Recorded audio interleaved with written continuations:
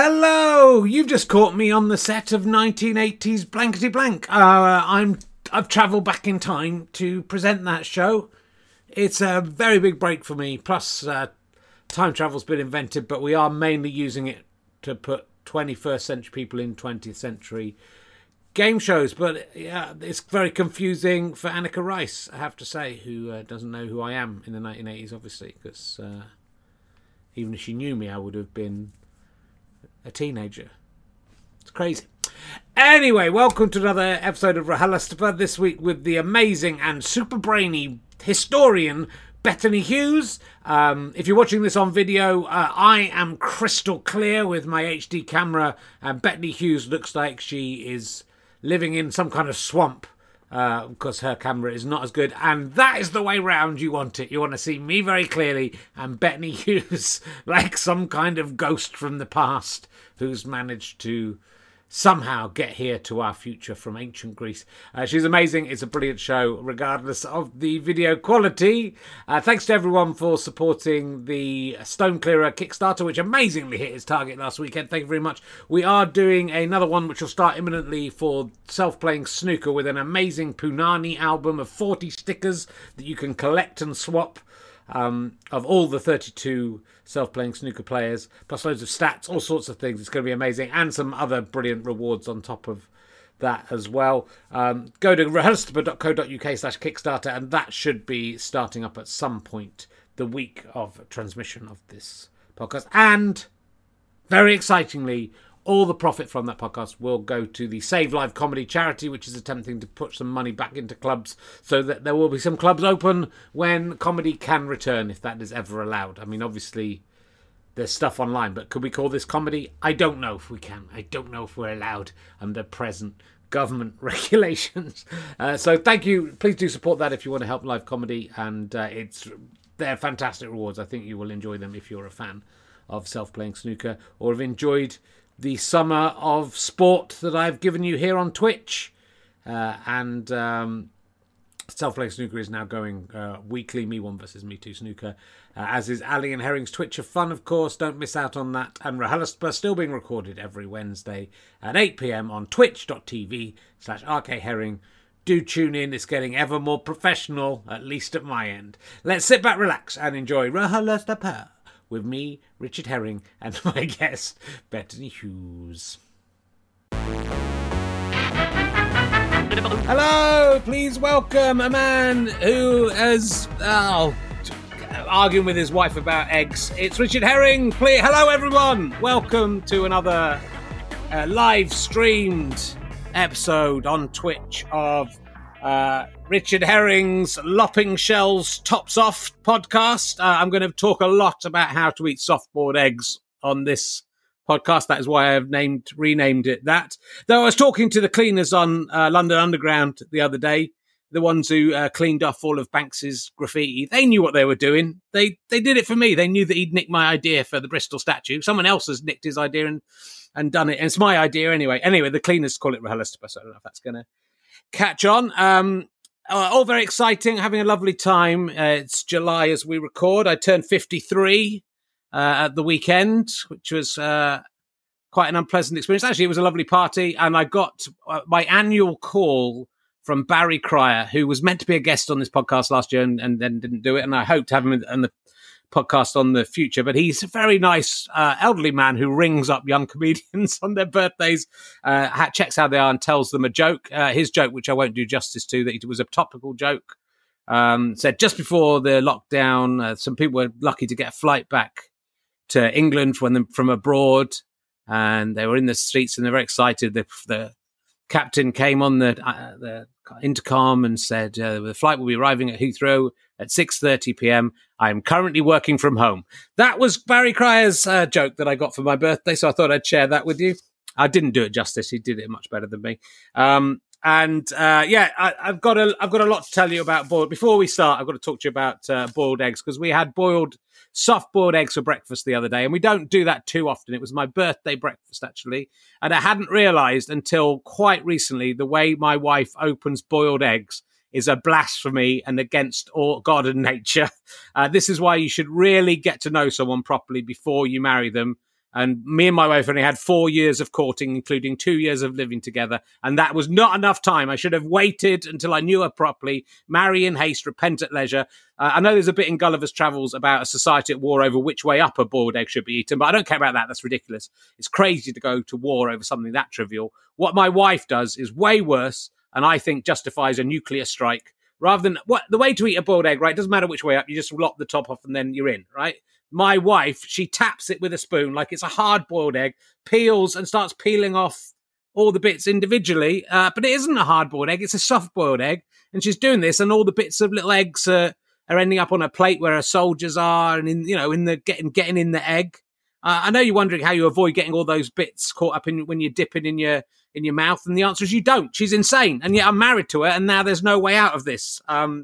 I think I'd have the strength to get through all of this, but the problem is that without me noticing, she has taught my kids that is the correct way to eat a boiled egg. She's passed this curse on to another generation. They won't listen to me and do it the proper way, like I tell them, and I can't prevent them. I can't prevent them ending up with a mouthful of eggshell. If I was a younger man, I would just leave this broken family and try again and meet a woman who eats soft-boiled eggs correctly. But it's too late. Perhaps I can uncondition them, or at least the youngest one, but I don't think so. All I can do to try to entreat to any of you who aren't married not to make the same mistake I did, please use your courting time properly. I also discovered on my birthday that my wife didn't know what Flying Ants Day was. There was flying ants coming out of a step at the back of my mother-in-law's house. Nobody in my wife's family knew that was a thing. And they go, what's Flying Ant Day? What are flying ants? They'd never seen them before. They didn't know there was a special day that happened. I'm pretty sure my wife's an alien from another planet. And she's been sent to breed with the prime specimen of masculinity on planet Earth, and that is me. All right, we'll save that for. I've got another routine. I'm going to save that for another time because I'm full of ideas. It's all going very well. If you're watching on Twitch, remember you can subscribe on Twitch. If you're with Amazon Prime, you can subscribe for free and give me money without any cost to yourself. It's crazy, but please do it. You can become a monthly badger. If you want to give me some money, go fasterstripe.com/badges.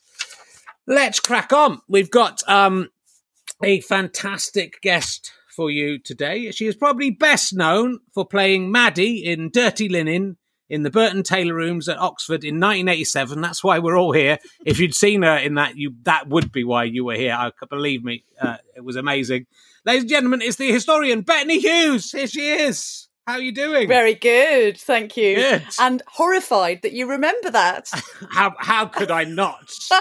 How could I not remember? Oh. It was it's one of the most incredible experiences of my life. I was also in that play with you, although I was in the play within a play. Yes. But you spent, my memory of it is, my only memory of it, of anything apart from my bit, which was independently, was you coming in the first dress rehearsal where you were dressed in just underwear and corset and underwear, yes, and stockings and suspenders. Yeah. And I was a very innocent 19-year-old boy at this time. I believe when I met you, I was still a virgin. After we'd finished the play, I don't think I was a virgin anymore. But nothing to do with me. It was nothing to do with you. But I was too embarrassed to even look at you. But it's still, somehow the image is still seared on my brain. You were very good. Did you do any more acting? After? Yeah, I did loads. Honestly, I'd say of all things to remember, we should just explain why I turned up in the dress rehearsal in a corset and suspenders. It's because that is what I was supposed to be wearing in the play.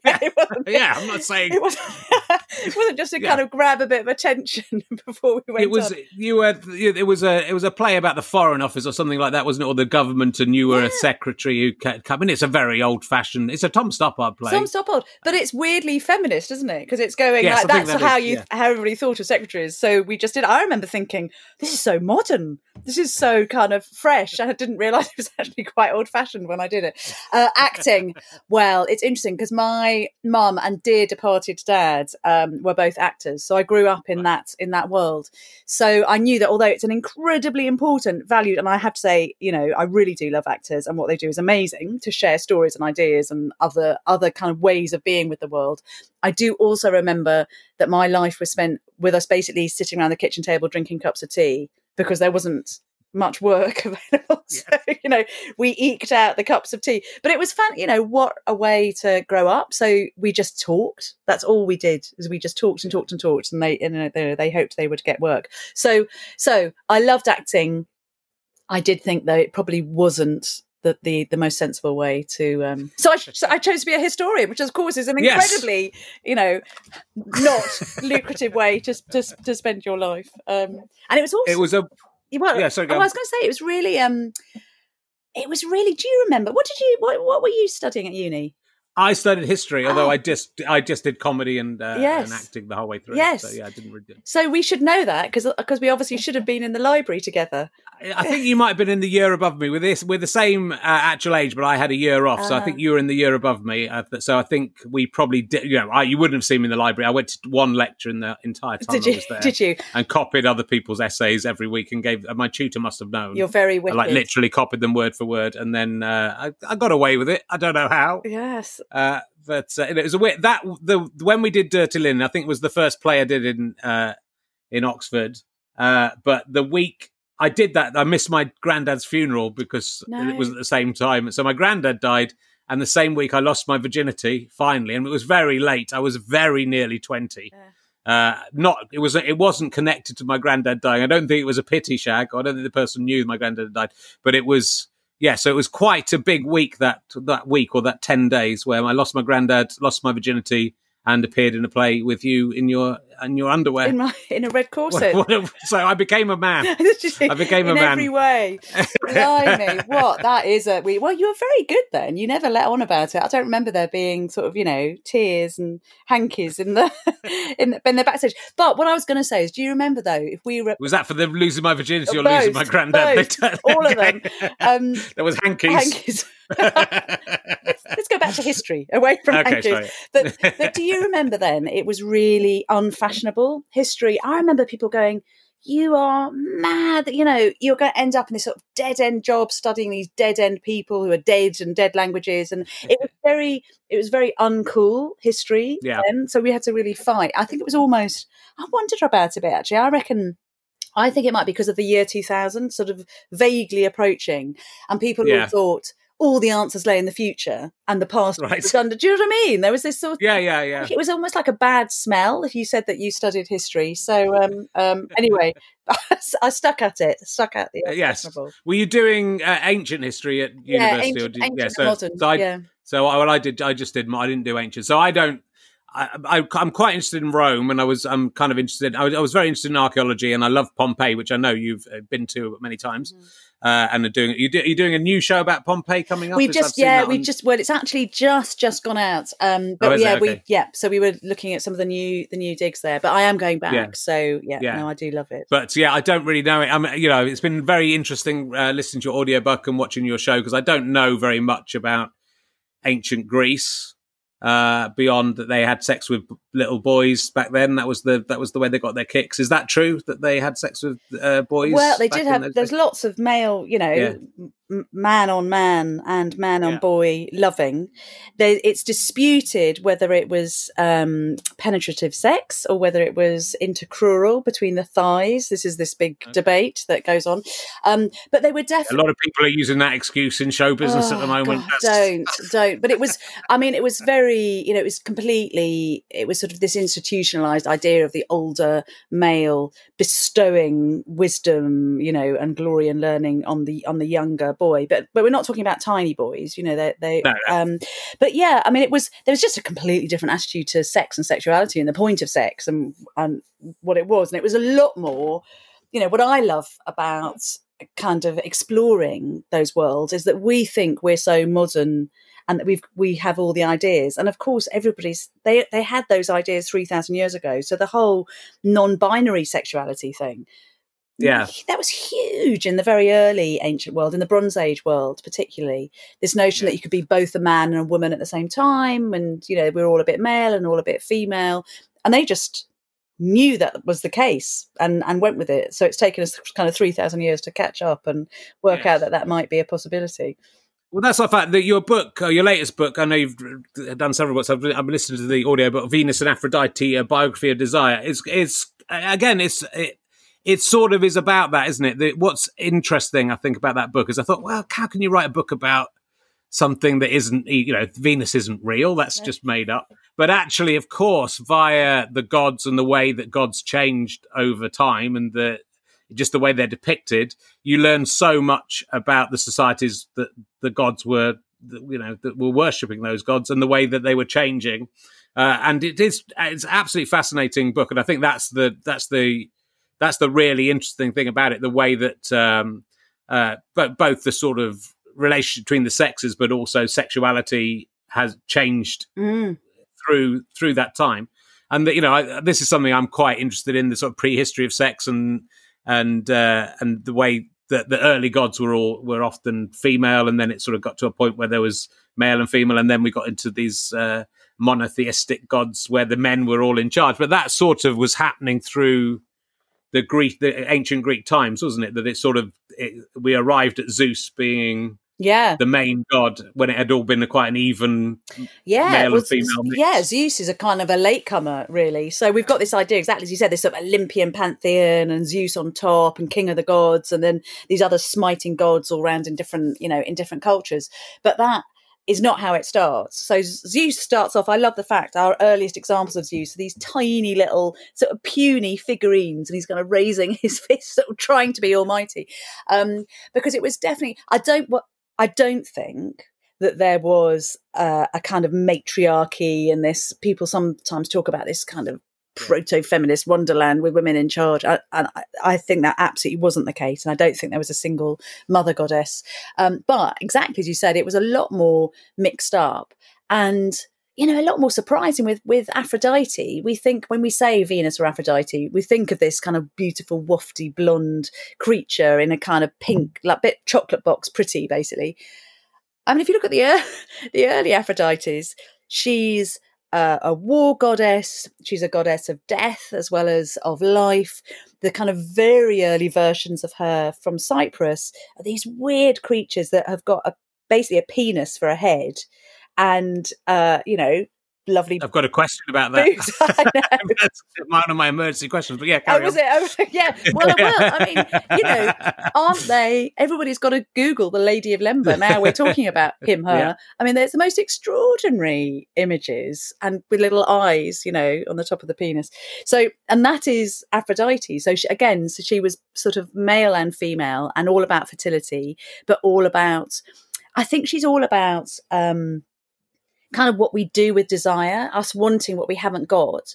And quite often in the ancient world, that was wanting somebody else's village or territory. So it meant that you had to kind of rustle up an army or warriors to go and attack it. So it sort of makes sense that desire-y thing, that female desiringness was actually very aggressive in the early times of civilization. But you're right, those gods and goddesses, there was much more equity. They were the goddesses were very, very feisty. And it's only later when we get kind of towards the end of the Bronze Age where there's a sort of systematic thing that basically we get greedy, I reckon, as what we are as humans. We always want what we haven't got. Sure. And so we sit in like Tiryns or Mycenae or Argos and we think we've got this and it's an amazing. Wouldn't it be lovely if we had over the hill as well? And if you're going to get over the hill as well, then you need to have an army. So suddenly it makes much more sense to worship a warrior god and to really kind of elevate warrior status. So that's about 600 years of human history condensed into 6 sentences. But you do then see that, and you see the goddesses getting demoted. You see women in society who had a lot of power and status and standing becoming slightly less influential. And so I do think all of that is it's not about belligerence, but it is about wanting more. And the easiest way to have what you want is to go and nick it from somebody with your soldiers. Sure. And I think it's because people look back to obviously Stone Age man, and the image that people have is the men going out and hunting and bonking women over the head and taking them, and the women collecting berries. But I think, it's not. There's no real evidence, but we don't know for sure. But it seems likely from observing hunter-gatherer tribes now, and from this evidence, this sort of God evidence, that it was a much more equal society before all this happened, before agriculture and war and everything. Yeah, well, I mean, you certainly see kind of in the bone evidence, you see a lot of the women and children. They have often kind of as much evidence of attack as the men. So, they're definitely being out there, being pushed out to fight as well as you exactly. They're not just sitting there and farming. I mean, again, I think we can be. It's a real danger, isn't it, with history, that you find what you want to find. And we've always got to not do that. I think, oh, isn't that interesting? These gorgeous, strong, feisty women. There they are. But it makes sense, doesn't it? If you've got tiny populations as well, of course, 50% of them, i.e. the women, they're going to be put to use in the best way for that society, and often that is going to be to defend them or to attack in order to get food. So it's a really I love looking at these goddesses because kind of by definition they're immortal. So it's like they take you by the hand and lead you back through these thousands of years of history. And forgive me if there's anybody who's a goddess worshipper who's listening to this, but I do think they're made up.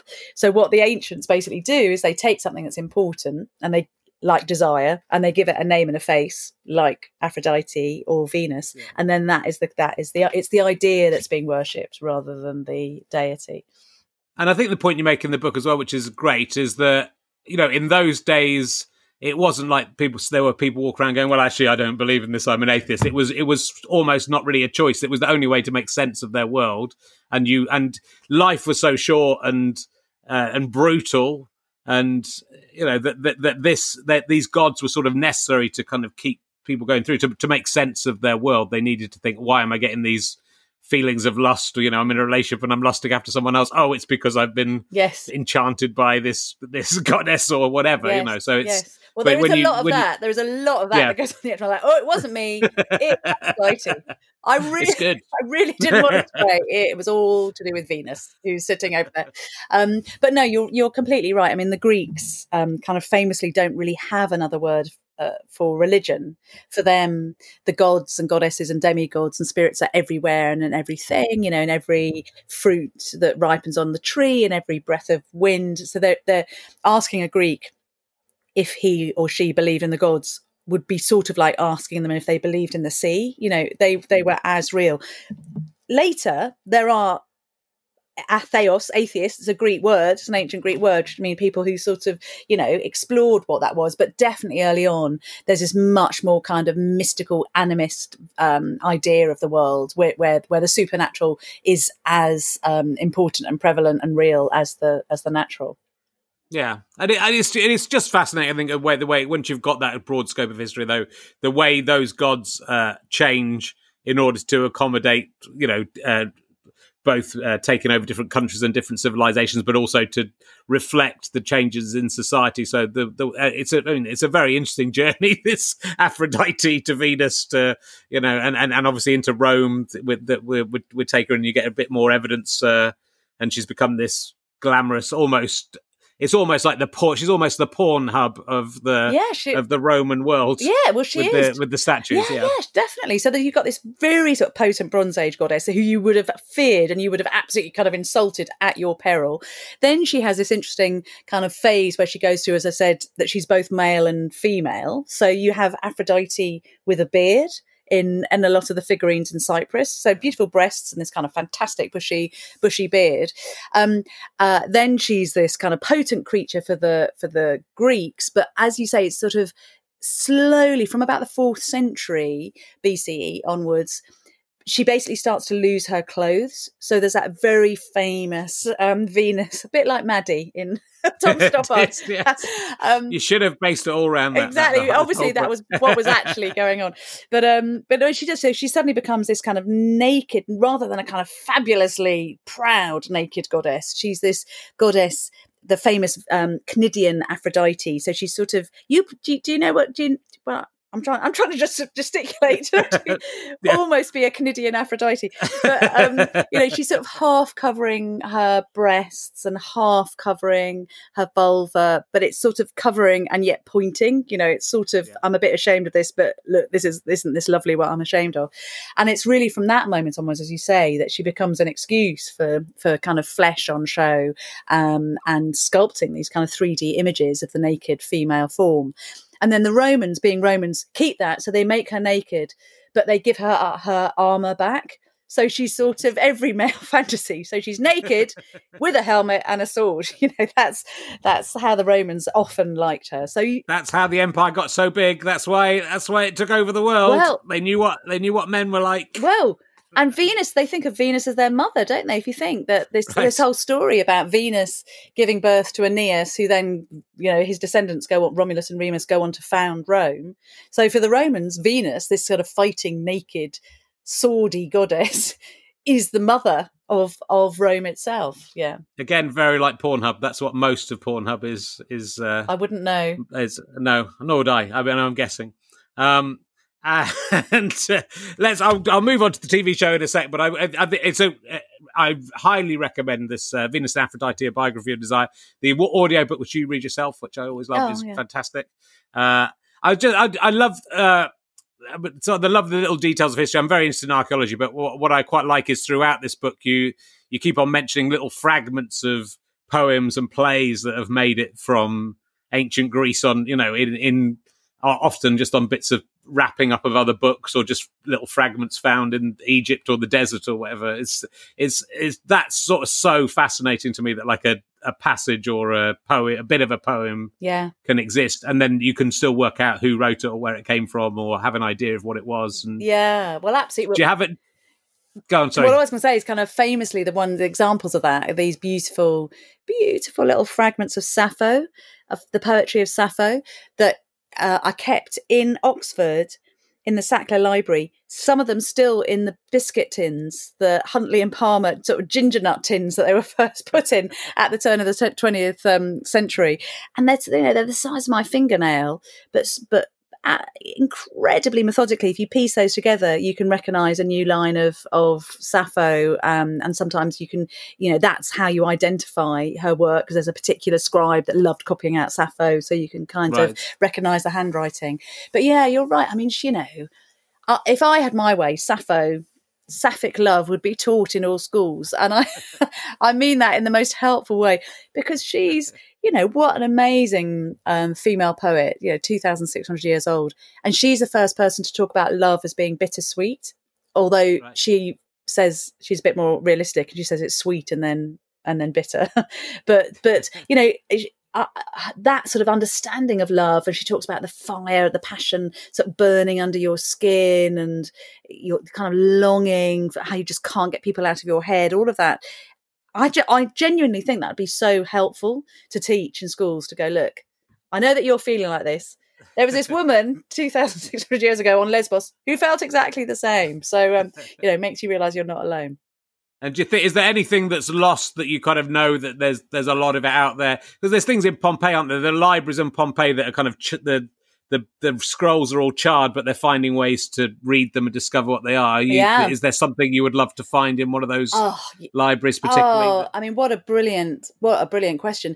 We will find all kinds of things. We will find new plays of Euripides. We will find lost gospels. There's absolutely no doubt. So basically, everything you hope you will find will be found at some point. I always love that about history. Unless it's been destroyed, it's there. Do you know what I mean? It's just lost somewhere. Yeah. It actually hasn't been destroyed, so it's just waiting. It's waiting to be found.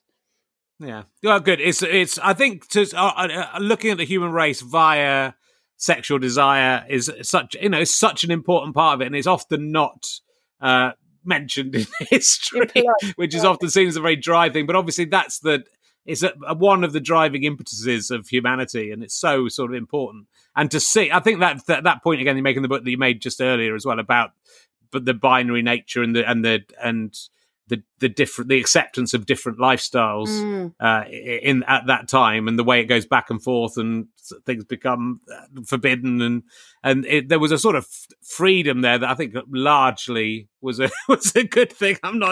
Some of it seems a bit weird to our modern eyes, but it is fascinating that they had that discussion 2,000-3,000 years ago, and we're still discussing it now. Yes. But hopefully that means does that mean that we just will never learn, that it just keeps going around in circles and we keep fighting back and losing knowledge and gaining knowledge? Yeah. I don't think you ever completely lose it. We forget how to be wise sometimes, don't we? So yeah. What a shame. Good. Well, I'll ask you, this is an emergency question that I think is very apt for you. Again, this is quite a tricky one for someone who has such a love of history, but something I ask pretty much everyone recently is if all the museums and art galleries in the world got together and said, we're going to give you one thing that you're allowed to take home and keep, one item, it can be a painting, but it can obviously be an historical artifact.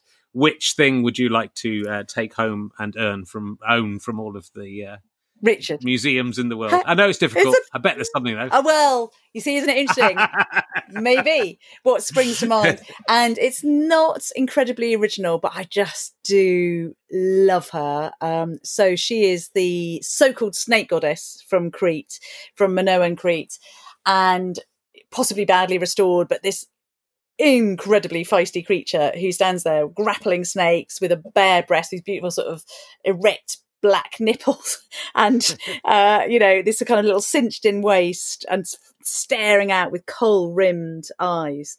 And I just love her. I tell you why I love her particularly, because she's one of the reasons I became a historian, because I remember our classics or history teacher putting a sort of rubbish slide for her, black and white, scratched slide up kind of in the early 80s, and saying, we've got no idea who she is. We don't know whether she's a goddess or a priestess or an ordinary woman, but she was buried as though she was radioactive waste. And I thought, that is, so I want to spend my life trying to find out. So I think she would probably be who I would take home, and I would force her to tell me her secrets. But they were heady times, those. I've just been on this Greek Odyssey that I'm doing. We've just been looking again at these amazing vats of laudanum that they used to mix up, so opiates and alcohol, and some of them have been left in women's graves.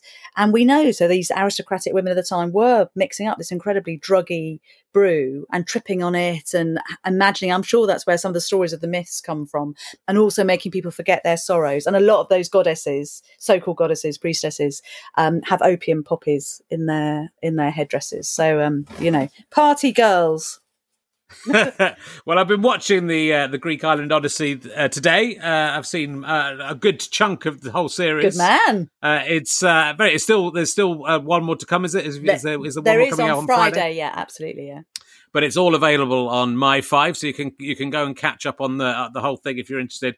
I mean, it looks like a lot of fun to make. I should say, my mum and dad found out you're coming on and said that they loved this series. Thank you so much to Mr. and Mrs. So they're big fans. Oh. It looked like these things always look like fun, and I'm sure they're not as much fun as they look. But basically, it's you swanning around Greece on a yacht, eating nice food, getting drunk with nice people, flirting a bit with all the handsome sailors and stuff. Yes. It looked like quite a nice job to do. Not bad. It's sort of, because it's good. You've got the history, but it's also you're very much luxuriating in the beauty of the landscape. I mean, I've never been to Greece at all, or any of the Greek islands. Richard, I know that is. Absolutely, I like Italy, unforgettable. Well, I'm going to come to Greece. It's where it all begins. After this series, I have to say, I think the bookings to Greece, despite the slightly sad fact that nobody could get there until this weekend, has apparently gone absolutely soaring. Oh, I know. I mean, I'm so lucky to do it. I've been going there for 30 years. And so I've got lots of very, very, very old friends there.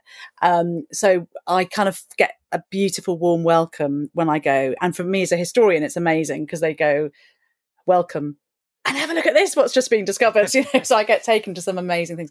Oh no, it was a total delight. But it really, because we're sort of retracing Odysseus's route from Troy back to his homeland in Ithaca. And I have to say, we thought we would try to make it not too easy for ourselves. So rather than just go in the summer, we had this bright idea of going over winter, because we thought then, we'll experience some of those sea storms like Odysseus did. Well, and if you've been watching the show, we did. Yes, you did. we really did. So I mean, you're incredible. I have to say, you look incredibly blasé and brave. I thought, as it were going, when the waves started going at 6 meters high, and you're still sort of lying on the front of this yacht, and then finally you come inside. I'm thinking, I know. There's people being sick over the side. The cameraman's being sick. No, the cameraman wasn't being sick. The sound man was being sick. The cameraman ended up helping to crew the boat, basically. So I know that was quite an adventure. But it is really interesting. Lots of people said, "Were you scared?" Because they really were. The swell was massive, and we were sailing at night, and it did feel quite hardcore. And everybody was being sick, apart from me, the cameraman, and my female director, who was sort of became, even though actually none of us are properly British, but we became ridiculously British and just talked about, if only we had a gin and tonic, it would, everything would be completely fine. But in those situations of real crisis, you just have to go with the flow, and you have to think there's a captain who has been sailing boats since he was 6, who knows what he's doing.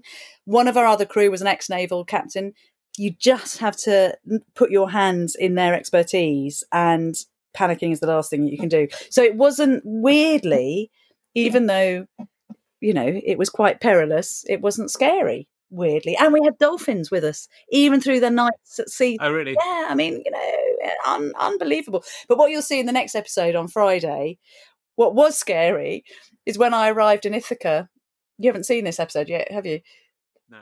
There was an earthquake. I was. And Poseidon, who of course is supposed to be the god of the sea and earthquakes, he was punishing Odysseus, chasing him down and sending all these storms. And I was lying there in this sort of rather nice converted kind of olive press, and suddenly, this sickening. Have you been in an earthquake ever? No. Oh my gosh. There is nothing like it. I mean, I tell you, it's the weirdest feeling. And all the dogs start barking, and then they all stop.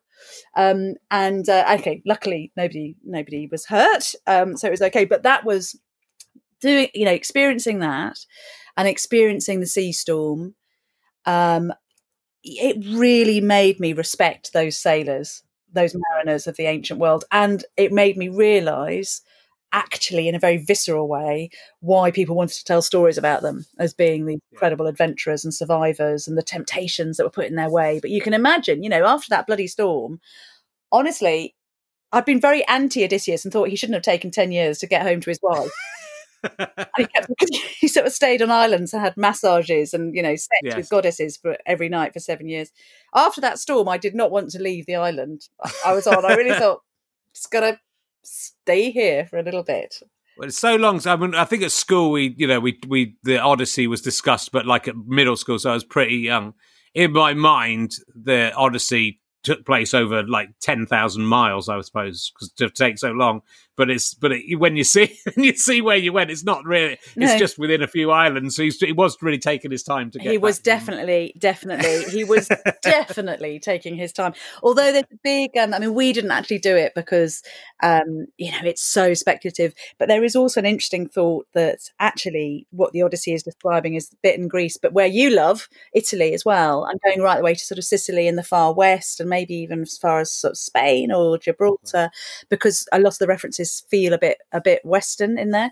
But that would have been.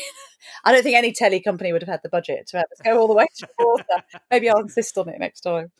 And what is there any factual evidence of any of it being in any way true? I mean, is any of it true? Is the siege of Troy true?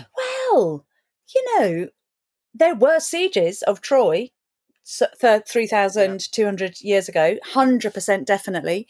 And what I love about, so my first book was about Helen of Troy, and actually looking at kind of what's real and what's fact and what's fantasy. And every year there is an archaeological digging season, something comes out of the ground that also appears in the Iliad or the Odyssey. So it's not saying that Homer's a historian. It's almost like history by accident. But what he is definitely doing is recording these kind of beautiful, important, epic oral tales of the imagination, but also of life. So, I mean, just sort of tiny examples, like Odysseus is described as having this a helmet made of boar's tusks. And it's described in perfect detail in the way that they're kind of concentrically arranged and the leather that binds them.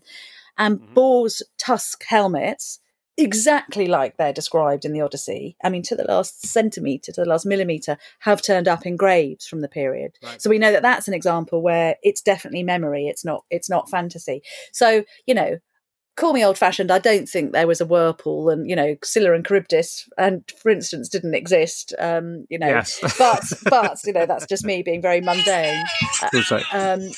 But I think that there is a lot that was real as well. So, so it's lovely tiptoeing that delicate line between, as I said, between what is history and what is myth. Yeah, no, it's a beautiful series.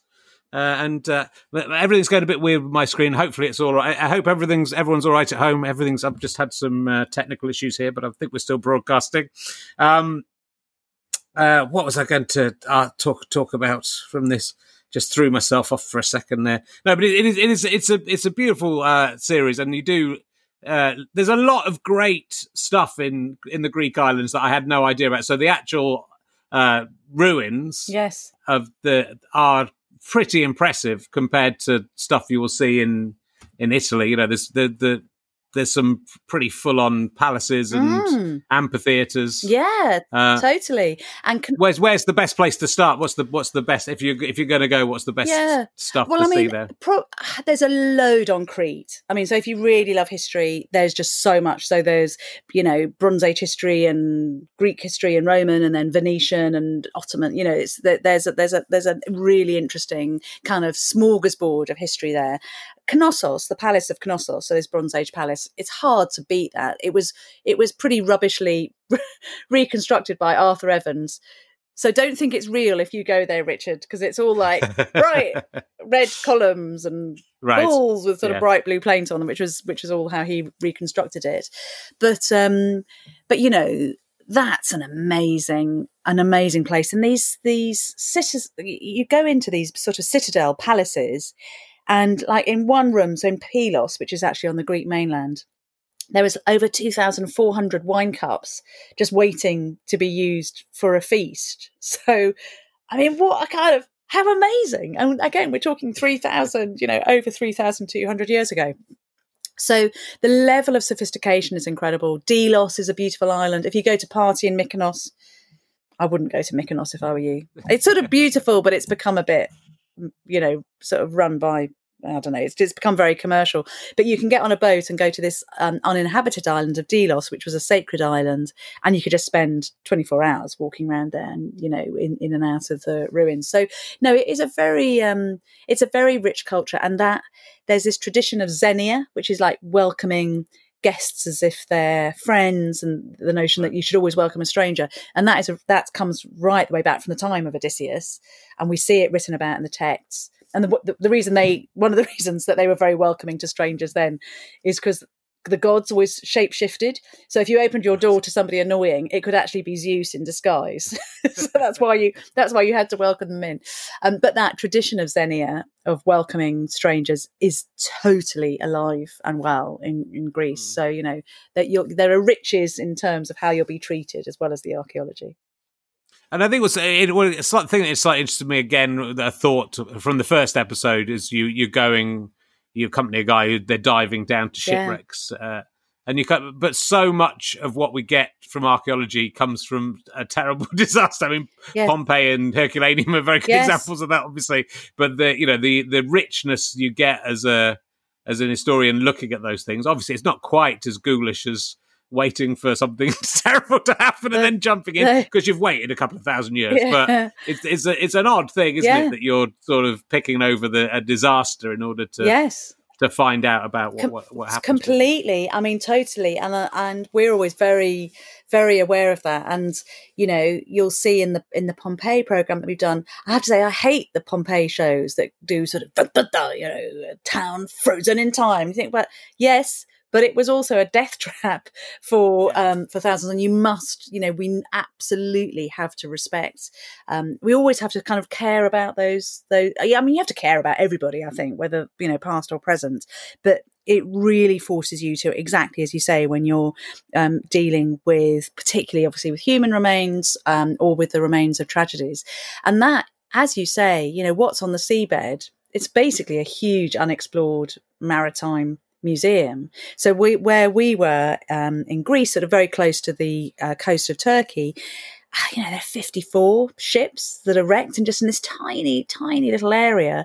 And of course, that tells us a huge amount about that world. But you're right. That's, you know, the crews of those 54 ships, a few of them might have survived. The majority won't have done. So, so but you know, if you kind of approach it from that point of view of respect, and I do a little sort of internal thing to people before I go in and poke away, because as you say, can you imagine for us what a nightmare it would be in 2,000 years' time for a historian to come and pick over, look, this messy study I'm sitting in now, and, you know, to form an opinion on me and on my life from my remains, you know. So it's a kind of you know, it's quite a high octane profession in a way. So you're right. But you have to genuinely, you have to bear that in mind, as you have to remember that they're people and possessions rather than just the past and things. I hate it when people talk about objects. They're not objects. They're bits and pieces that belong to somebody. But, you know, they do those. A tragedy like that where people haven't had the chance to. If a volcano erupted on you now, yes, and you hadn't got the chance to tidy up, I hope it doesn't happen. It'd be great for the podcast, to be honest, if it happens. It would. But I hope it doesn't happen. Well, as you know, my fire alarm was going off just before. It was, so that could have been it. But, you know, we would capture you, you know, in the reality rather than in the way you know. So a grave is the way you want to be perceived. Even, you know, even that is not. It's the best of you, isn't it? No one's really putting your worst out. Yes. So the amazing thing about Pompeii, I suppose, is it absolutely captures a city. Yes. You know, people fleeing from a city, but basically a normal life almost. Captured in that instant. Absolutely. And it's like, did your parents ever say so? People always used to say at home, you know, put on clean pants in case you're knocked over by a bus. Was always like very most important thing. So yes, you're right. They are this kind of postcard from the past. When a snapshot like that happens, that is one of the reasons that Pompeii is so incredibly touching. I mean, when I was there, you know, I got access to the storerooms, and there's all these sort of random little things, like a leather handbag that's decorated with little gold flowers, sort of like you'd see in a kind of Gucci store today, and a little pet monkey that's been left, and then these paint pots, which I have to say, it's one of the few times I've trended on Twitter. I tell you what, I'm just going to stop using Twitter. Whenever I post, I lose followers. And if I just sit there, or if I post pictures of Pompeian paint pots, that's when I trend. It was really funny because it was kind of early on-ish in lockdown, and Pompeii really was trending because I posted these images of these amazing pots of pigments, and then everybody was saying, "Oh my God, why is Pompeii trending? Is it because Vesuvius has erupted again?" So we had this. There was a real sort of serious thing. It's like, no, it's just a few bits of paint. But yes, it would be interesting. So what would be? You'd be captured. It'd be interesting, isn't it? You'd be captured mid. Well, we both would be mid. We would. I mean, like, there's so much weird stuff in this. I was doing Dan Schreiber's Instagram live show, which you did come up on because you were on the Museum of Curiosity, I think. So he was talking. I mentioned that you were coming on, and he was talking very nicely about you. But so I've got loads of my most weird stuff around me, the objects that I needed for his thing. But yeah, this attic particularly is just full of all the junk of my many years of making puppets, basically. So I realised when I had to collect my favourite objects, or the objects that meant the most from my life, they're nearly all puppets. Are they? So that just shows from the very beginning. There was a little. This is the first puppet I ever had. that I remember doing. It's a finger puppet. I remember doing a show to my nan and my mum. This was a donkey, and them really laugh. I was behind the sofa and they were really laughing, and I remember enjoying that feeling of the blood. They were obviously laughing at me for being a little stupid dick. I didn't realise that. I thought I was getting a genuine laugh. Yes. They were laughing at me because I was being so cute. Yes. There was two of them. Well, there were two at that point. Yeah, but there was at least two. But yeah, he's somehow I managed to find him, and he survived earless, unfortunately, down. So someone could find that and think that's, well, in that time they had. I know, figurine. That was a god. Exactly. They had the donkey, the donkey figurine that brought great luck. Turquoise to comedians. I know. I don't know if you can see on this kind of bed behind me. I got all the somebody's just delivered all the cuttings from the Odyssey show. So I would just look like this most horrific narcissist that all I did was read newspaper things about myself. Or the most famous, but see, if you were, but see, that's what that thing I was talking about earlier about the fragments found. If all the stuff that gets lost and nothing gets found of it, it's just if if one of our books survived, if Emergency Questions was the only book that survived 5,000 years time, people would assume that we were the most important authors in the world, true. And they wouldn't know about any of the other stuff. They'd think it was just people asking stupid questions. Absolutely true. Well, there we are. Well, let's just kind of will a volcano on ourselves now, Richard. Remembered for immortal. If I had to go, that's the way I would go. Oh, I don't know. I'd like to go. I'd like to be, and then you could make a funny shape. You could be doing something.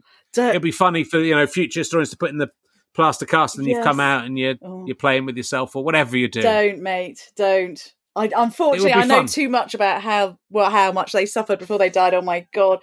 They had time to feel fear. Isn't that terrible? Yeah. People talk about it being instantaneous. It absolutely wasn't. Anyway, poor sods.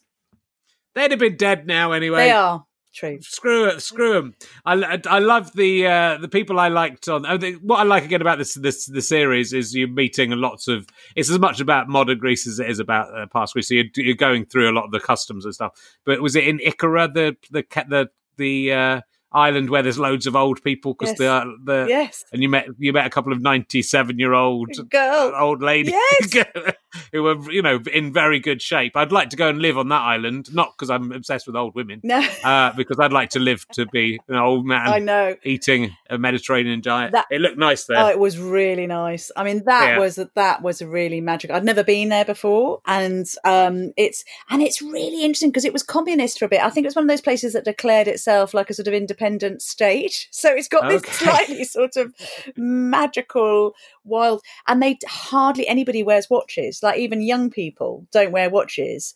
And you say, well, how do you get here? I said, well, why would we need to wear a watch? Because we just do what's important in our day, and then we go to sleep. And they see her as that is how. So it's the most. I think they just live so long because they've got zero stress because they're just kind of pottering around. No, that was really There were lots of really special moments actually. And the Odysseus of Honey, who has his hives and he goes around by boat. Yeah, that was amazing. Well, and then they film you with all honey dripping off. They're using you, Bettany. I don't know if you know they're using you as. They know what they're doing. These directors, all honey dripping off your face. They know what they're doing. She's a lovely lady director. So, she knows what she's doing. Yeah, we were honeying away. She knows she's playing too. She's the same as the guys who did those Venus statues. They go, get Bettany to eat some sticky stuff.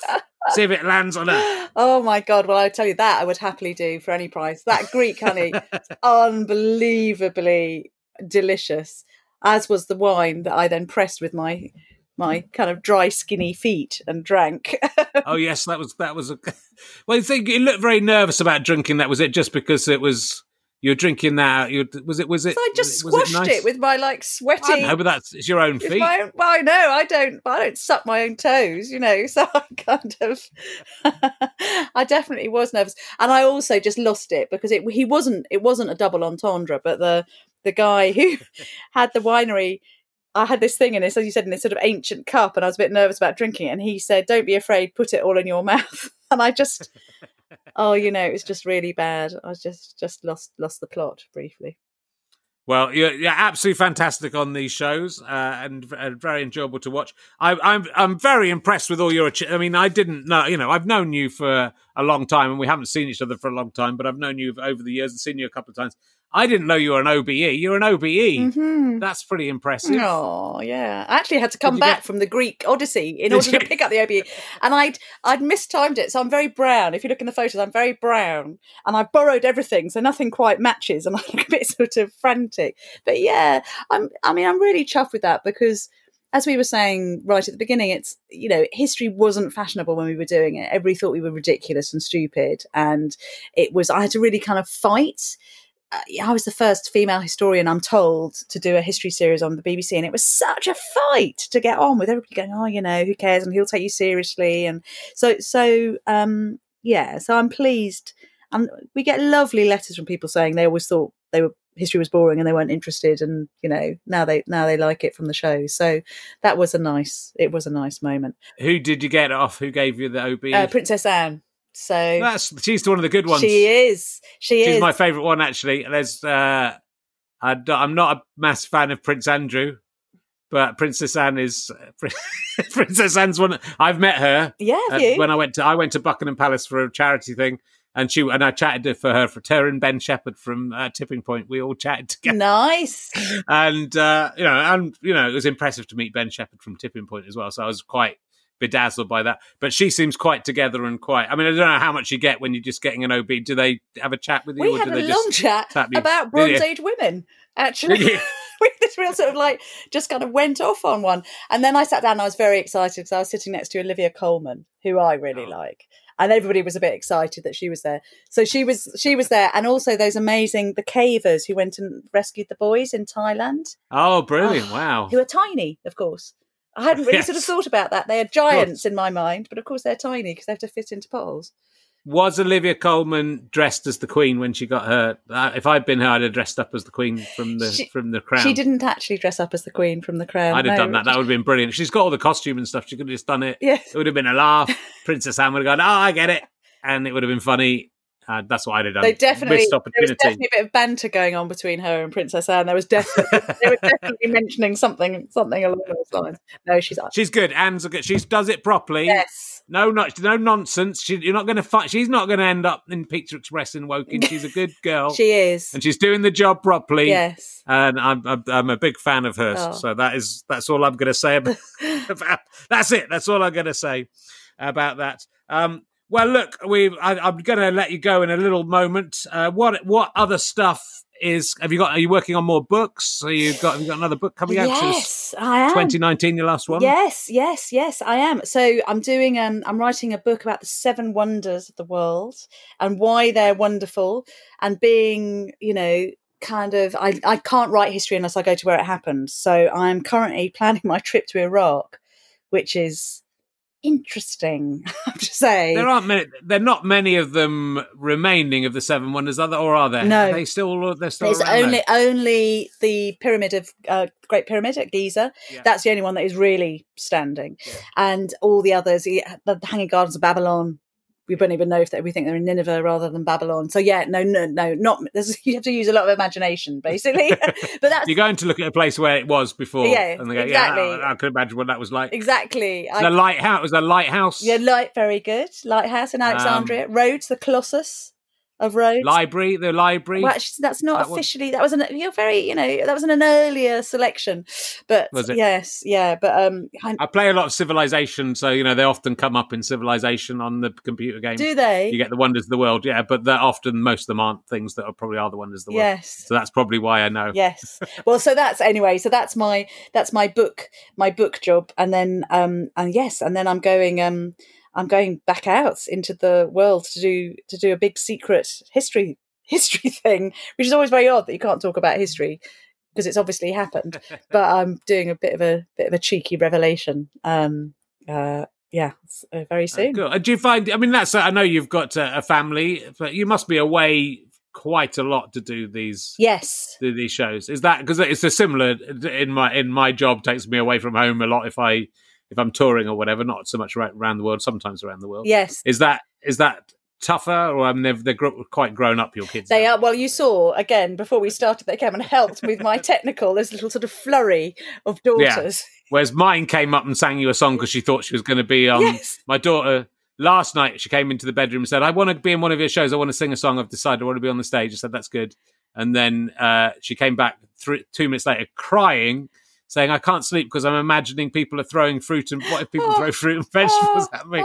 But then she heard I was doing this, so she came up to sing you a song and made up a little song about that. She made that song up. That wasn't a song. She made that up. She's very cool. She's very talented. Very talented. But yeah, so mine is my one's not so much use technically, unfortunately. No. As yours were. She probably is, though, frankly. She's probably got a better idea than us. So yes, it was a bit of a challenge being away, and but swings and roundabouts. So they occasionally I took them with me, and I did have a hilarious moment once when I'd been filming out in Sparta, and I went to meet my husband and my daughters, and they'd taken a lovely young woman who looked a bit like my daughters to sort of help out while I was away.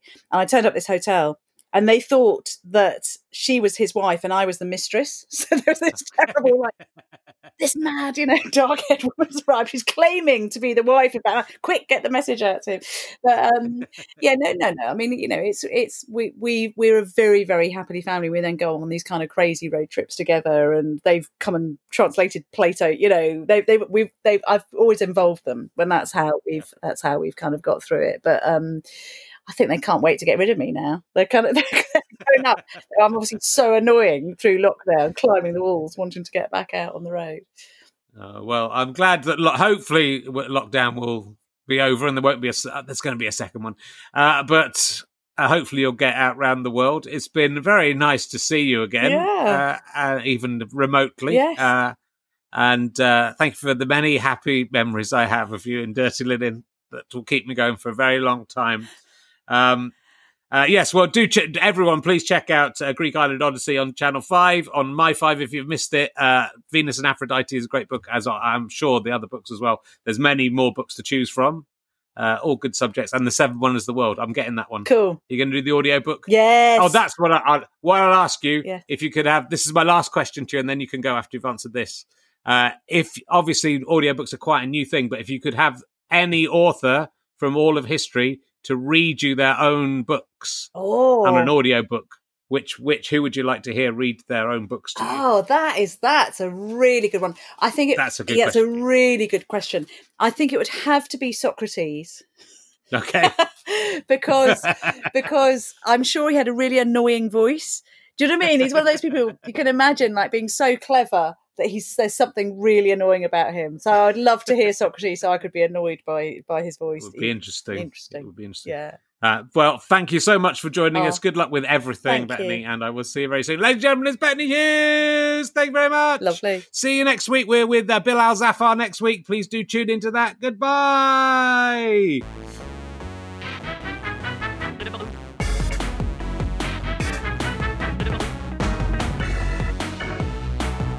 You have been listening to RHLSTP with me, Richard Herring, and my guest, Bettany Hughes. Thank you to Pest for providing some musical accompaniment to this speaking now, which would otherwise be under just silence, which would be confusing and embarrassing for us all. I'd like to thank Twitch, Ian Twitch, and everyone at Twitch. I'd like to thank everyone at Ian Acast and Ian Acast himself. And I would like to thank Chris Evans, not that one, who has done fantastic work as always. I am indebted to him for what he has achieved. Thank you also to Ben Walker, who puts up the As It Occurs to Me every week for us and helps us with the advertising stuff that we do. And we'll be back as full-time producer as soon as we are back in the theatres, which, when will it be? Probably 2021, let's face it. Carry on listening to us and watching us on twitch.tv/rkherring. This is a Sky Potato Fuzz and GoFasterStripe.com production.